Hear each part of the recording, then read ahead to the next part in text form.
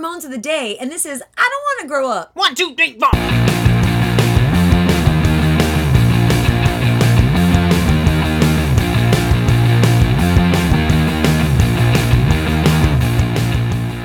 Welcome to Ramones of the Day, the podcast examining every Ramones song alphabetically from 53rd to the word 0. I'm Philip. And I'm Molly. And with us is Dave Reese. Hello, Dave. Hello. Hello. Hello. Thank you for coming back, and thank you for joining us today. Of course. Today we are discussing I Don't Want to Grow Up. And it is not I Don't Want to Grow Up. It is I Don't Want to Grow Up. I don't want to. This is from 1995's Adios Amigos. It is a cover song, possibly why it doesn't say I Don't Want to. I guarantee you. There's a fight when they're publishing. It was like, can we put a wanna in there? I know we have to say want to. This is a cover song. Is a Tom Waits song. It's written by Tom and Kathleen. And I gave it a song category of Misbehavior. Ooh, Misbehavior. Yes. I would maybe think Rebellion. I don't have Rebellion. Rebellion goes on the Misbehavior topic. We Okay, would consider I didn't know Rebellion the topics. misbehaving. Yes.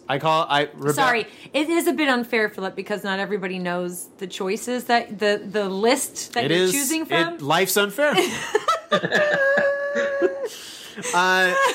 Well, I don't want to grow up, and I don't want your list. Yeah. There you go.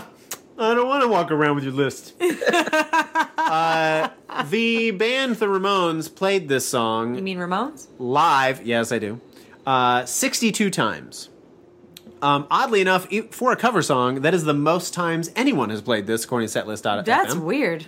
Tom Waits himself has played this song a mere 7 times. Wow. Well, I feel like the ethos of this song fits this band better than like Tom Waits as a performer. I wouldn't say that this is one of his major themes is that he doesn't want to grow up. But there's a video. With Yeah. Yeah, it's the one with him under the table. So you're saying because he went through the trouble of making a video, you think he'd play it live more? Well, or? actually, you know what? A lot of evidence in our study here has proven the contrary, because oftentimes, Dave, we've found was oh, this was the single. This is the major single for the Ramones, and they played it 10 times. 0 times, yeah. You stupid idiots. Yeah, usually, I think it's because their singles are their poppy songs, then they go do these punk shows, and those songs don't really fit, That's my take on it, but... This one was one of their top ones, though, I think. Well... Yeah? I think this song broke, into, the 30s or 40s on the Billboard, didn't 40, it? it broke into the top Yes. 40. Yep. Okay. Broke into the top 40. Making it one of their top 3 hits. Yeah. Out of 2,000 songs. Oh, boy. I know. But yeah, I think part of the reason why, and I'm just going off my own feelings here, is that this song did so well for them is because this is kind of part of their mythos their mentality. This feels... It's part of their branding, if you will, that they're these high school kids or they're rock and rollers in their 20s or whatever. And it was the lead song on their final album too, which I think is it's a good choice. It's a great choice. To push that. It's a good choice. To be okay, good. That's a good feeling to go in. Yeah. So I'm bordering on creepy research. Okay. Just bordering. But like I said, this was from their last album. They played it so many times. It is likely that they played this at the time when Dave saw them live, because I know Correct. he did. I saw the Adios Amigos tour in 1995 in Cleveland. I saw that tour in Fort Lauderdale.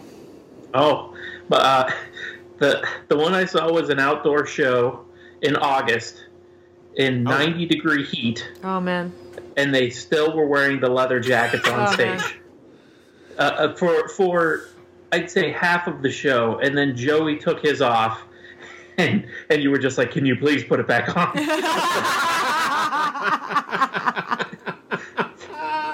Because by that point, it was just that's a lot of sweat. Oh, man. Oh, man. I'm just Still an amazing show, though. An hour and a half. Oh, with, yeah. With 90 songs. Yeah. Well, that was a question that came up when we actually got to talk to CJ Ramone, that people wondered he wondered if people could tell the difference between the songs. Could you tell the difference between the songs? Were you deep into them by that point? Yeah, I would say a third of the show I could. Okay. And then the rest of it was just, yep, this sounds like a Ramone song. Wow. I mean, it was an experience because I'd never seen. That was probably the first real punk show I'd ever been to. So it was like after that, it was like I want more. I want to see what this world is like. Yeah. So I was in from then. Awesome. I have more facts Please. besides those facts. So this has a 1, 2, 3, 4. Great. It has a CJ 1, 2, 3, 4. Ooh. I don't think it's the only one, but I believe it is the first one that we have covered. I don't think we've seen yet. This is our first taste. I have another fact. Oh, okay. We have our own CJ 1234s original. Seriously, we'll never stop talking about it. No. If I were you guys, I'd play that at the beginning of every show. Oh, that's a great point. That's not bad, except I do like shouting those 1, 2, 3, 4. Yeah, that's true. That's true. We'll do them both. Right. It's just like a minute of 1, 2, 3, 4s. Wally just goes, take it, Philip and CJ, and then you say it, and play him saying it. Yes. There's also a video. Has anybody seen the video? You seen the video? I think I did back then, but I don't remember what it was. Is this one where they're cartoon? No, that was... The background is cartoon. The background is cartoon. Yeah. The background and like is a cartoons. comic book? Yeah, sort of like a comic book. Got it. Like panels. It kind of looks like... I don't want to say Harry Crumb, but that sort of Mad Magazine level art. Totally. You know. A little kind of creepy, funny. It's mushy kind of art. Yeah, mushy. Yeah, it's real mushy.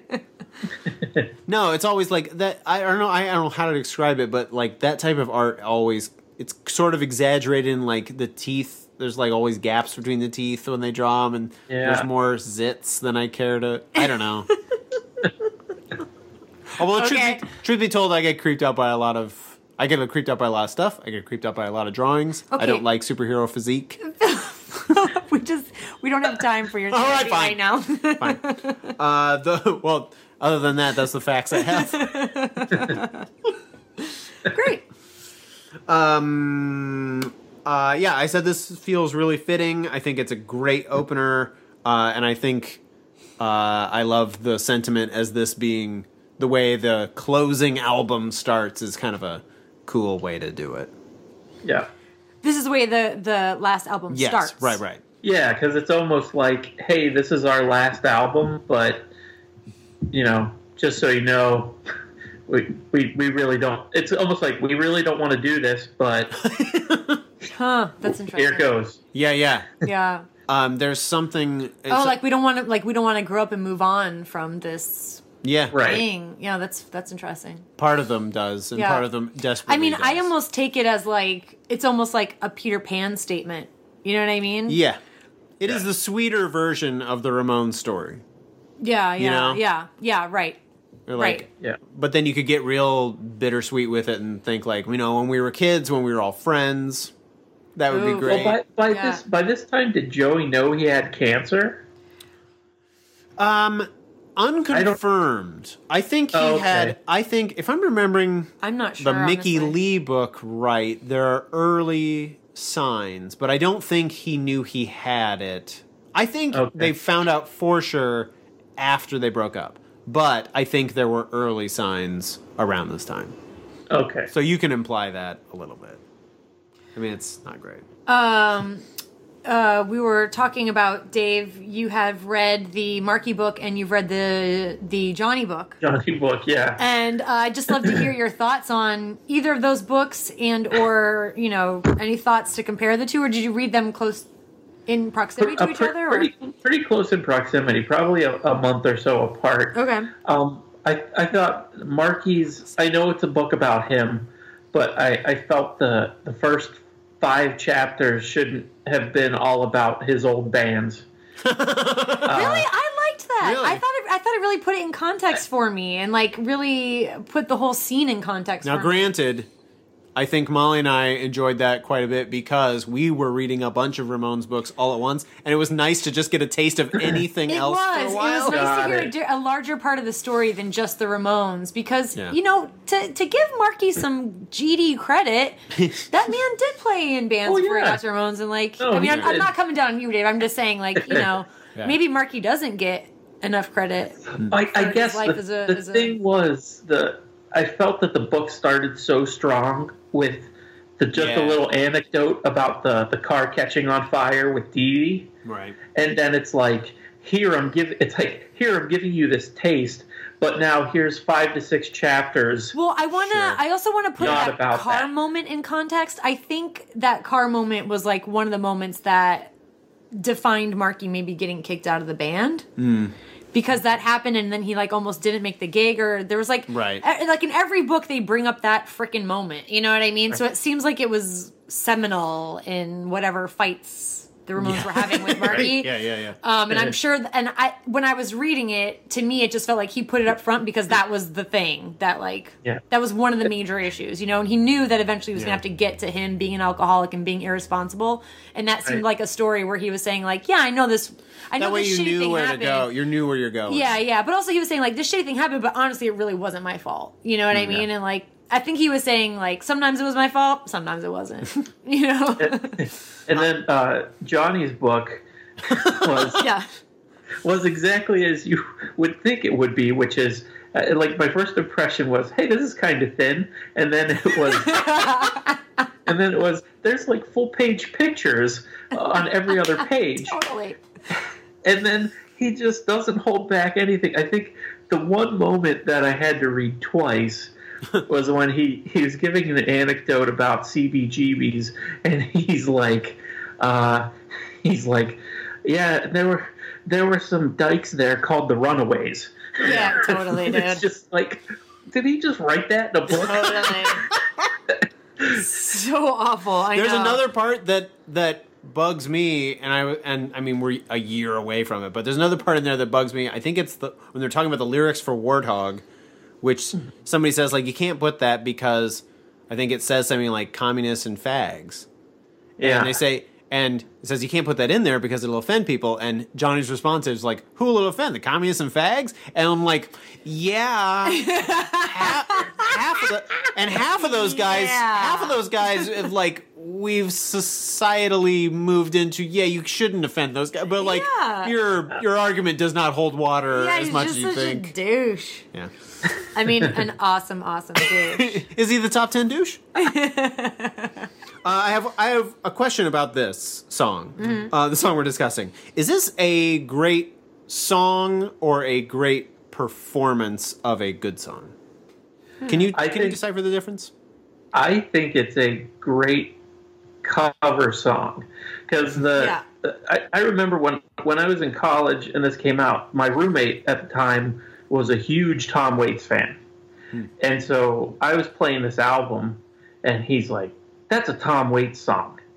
And I was like, yeah, but it's pretty awesome, right? And he's like, no, listen to this version. And he put the Tom Waits one on, and I was like, ugh. I was like, I want to hide in a cave because Tom Waits' version is creepy. It's like very, distorted and weird piano-ish. I mean, it's a good song still, but from this version to that one, it's worlds apart. Yes. It was hard. I listened to it in preparation for this and was like, this is a gear shift. Yeah, definitely. It's in there. It's kind of like the sentiment is still kind of in there, but it's way, way different. Yeah. Well, I love it. I'm going to vote love it in like a big bad way. Okay. I have always really liked it. And I've always responded to it, and as I get older, I respond to it more. I like it. Okay. I think it starts off really strong, but I think halfway through the song, Joey starts sounding tired of singing it. But I think it like at the beginning, like CJ's bass just hits you with it's just that no for like that that first verse. Oh, I'm sorry. I'm interrupting your vote for 1 second, but that was something I noticed in listening to it. It starts with CJ saying 1, 2, 3, 4, and then there's a little symbol that goes like, which is almost. I kind of read between the lines to be like Marky saying like, yeah, go ahead and introduce the song, kid. 1, 2, 3. I'm introducing the song. Right. And it also kind of happens when there's the guitar solo. There's like a little ramp up of like a dun, dun, dun, dun, dun, dun, before it goes into it. I'm like, it's the little like lead in before always. I don't know. It just jumped out at me. Molly, you got a vote? I am gonna give it a soft love. Soft love. Like I don't like love it as like my top 10 favorites, but Okay. I do love it. I'm just like, yeah, I love it. Okay. Most valuable, I am going with Marky, actually. Because I don't often give enough credit to the drums. And I think that that's a big reason why this propels as much as it does. Cool. Dave, you got to vote for most valuable? I give it to CJ because I think whenever I listen to it in my car, I focus on that bass line. Okay. Because it's kind of more prominent than most of the other instruments in the song. Okay, Molly? I'll give it to CJ. Man. Heck yeah. I realize that CJ and Richie, by virtue of not being in the Hall of Fame, are like the forgotten Ramones. They're the ones that, like, they don't get in the comic book, and they don't often get thrown in those things, and they didn't have quite the seminal moments, but, like... But they both had big parts of the band. Yeah, definitely. And I mean, people talk about Richie like he wasn't really around that much. He was in the band for like 5 years, wasn't he? Yeah. I mean, he was around for a freaking while. A good And then I think chunk. he even in the documentary he notes that he was the one who ramped up their live show speed. Yeah. Yeah. I mean, he's instrumental as an instrumentalist. Oh, man. Will they have any more thoughts about I Don't Want to Grow Up? Anyone? Nope. Nope. Nobody says no. Okay, great. Well, Dave, again, thank you for coming on. And thanks to everyone for listening to us today. And please follow us on Twitter at Ramones Podcast. That's the handle. And then join us next time. I can't handle it. Join us next time when we will be discussing I Don't Want You on Ramones of the Day.